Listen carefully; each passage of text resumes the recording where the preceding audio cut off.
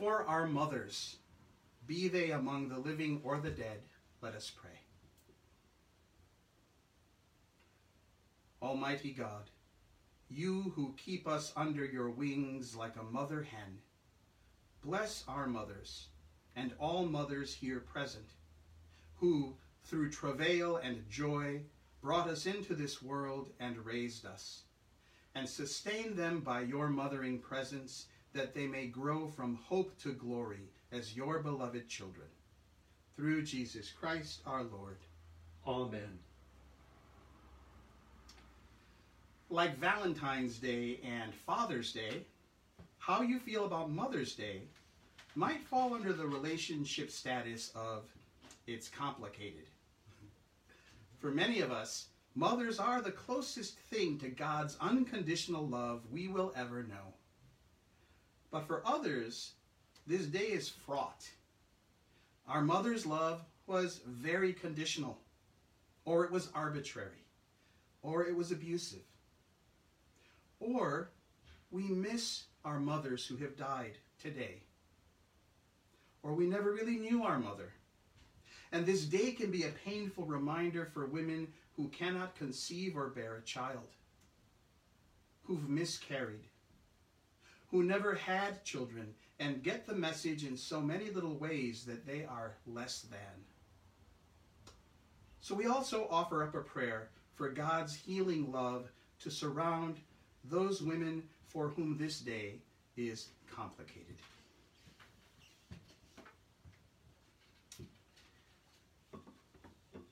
This Tuesday, it'll be 8 weeks since our Bay Area counties started sheltering in place.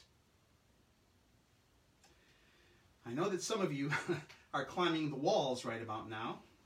In fact, I think I see some of you already up near the ceiling. For others, what was once anxiety has now become frustration. To many of us at St. Luke's, though not all, the immediate threat of this pandemic feels vague. It's just so weird to hear about the death of thousands and an imploding economy out there, and be told over and over again that our response must be to do nothing but stay in here.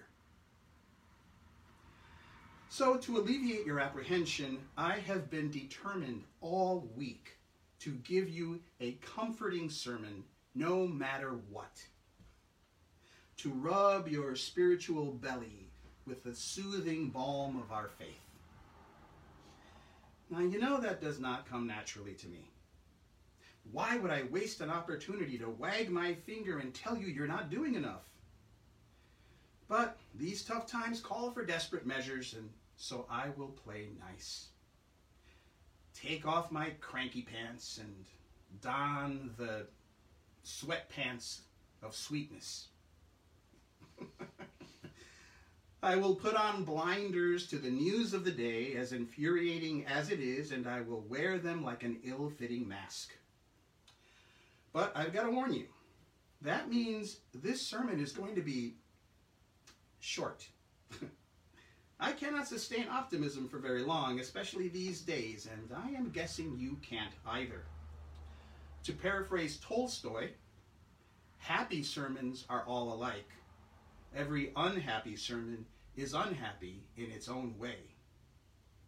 Of course, that was the first sentence of an 800-page novel that ends tragically, which just proves that there's not much to say about happy. But here we go. Chapter 14 of John's Gospel, which we heard from today, begins a 4-chapter section that scholars call the Farewell Discourse. This is at the Last Supper, and Jesus is pouring out his teachings one last time in a long monologue to his disciples. In today's reading, he tells them, "Guys, my time is short, but do not let your hearts be troubled. Believe in God. Believe in me.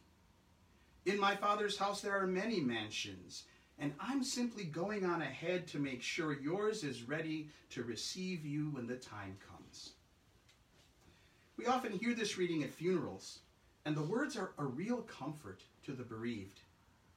But the message to the first people who heard it in the Johannine community for whom this gospel was written, that message was slightly different. They weren't meant to hear Jesus' words as a promise of eternal life lived in a mansion.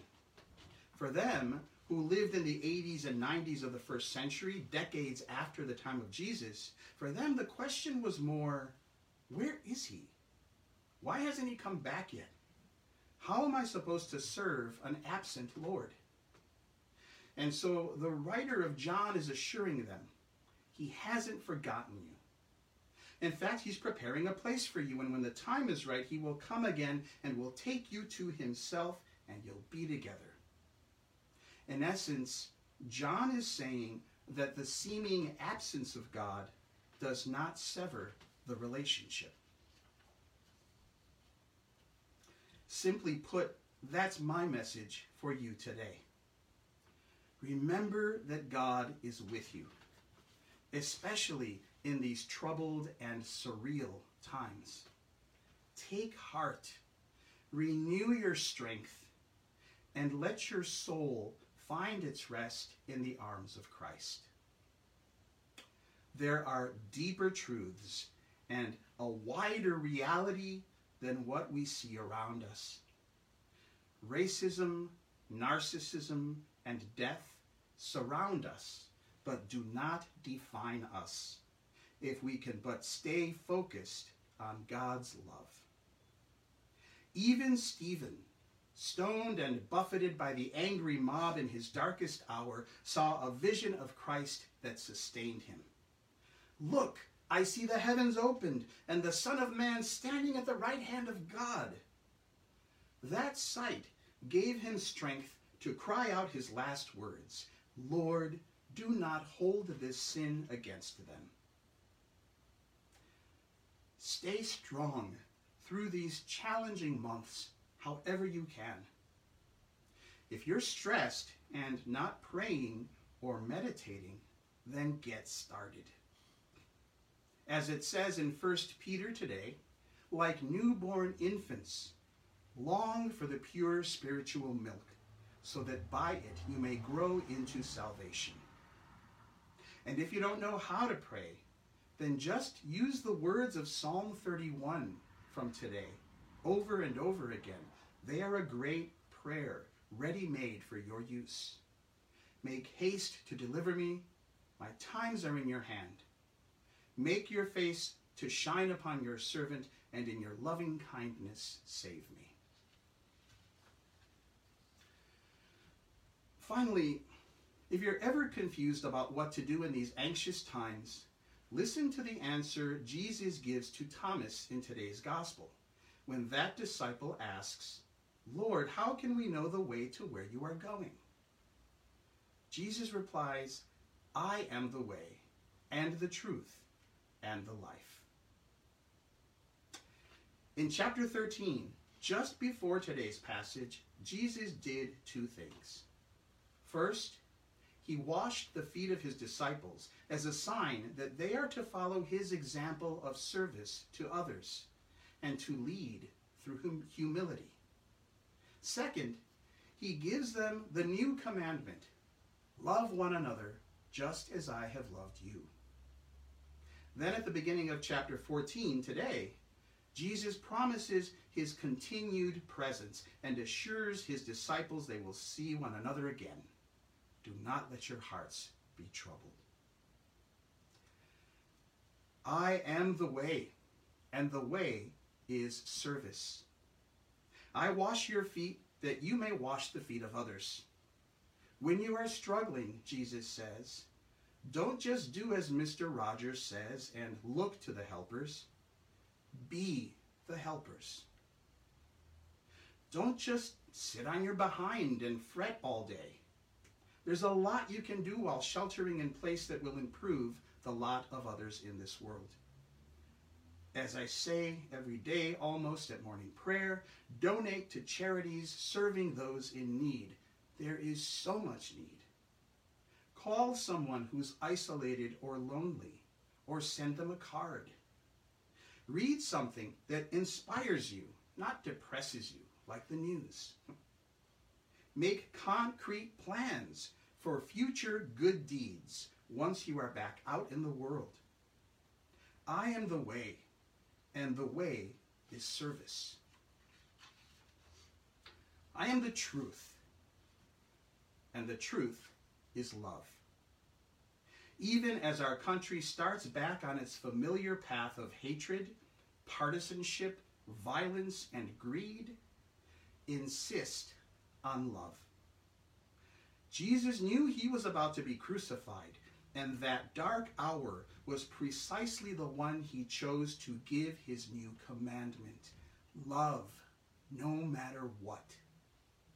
Don't let the news of the day overwhelm your ability to love. Don't give up and fall into despair. In the rather shocking words of a fortune cookie I opened 2 days ago, despair is criminal. Now is not the time to commit such a crime. I am the life, and the life is one of faith. Keep your mind's eye set on God, on Christ who prepares to come again and bring you to him, and live accordingly. If your actions are not motivated to serve, if your thoughts are not centered in love, and you know when they aren't, then you are not grounded in Christ, and you are not living into the faith to which God has called you. Okay, now I'm starting to wag my finger.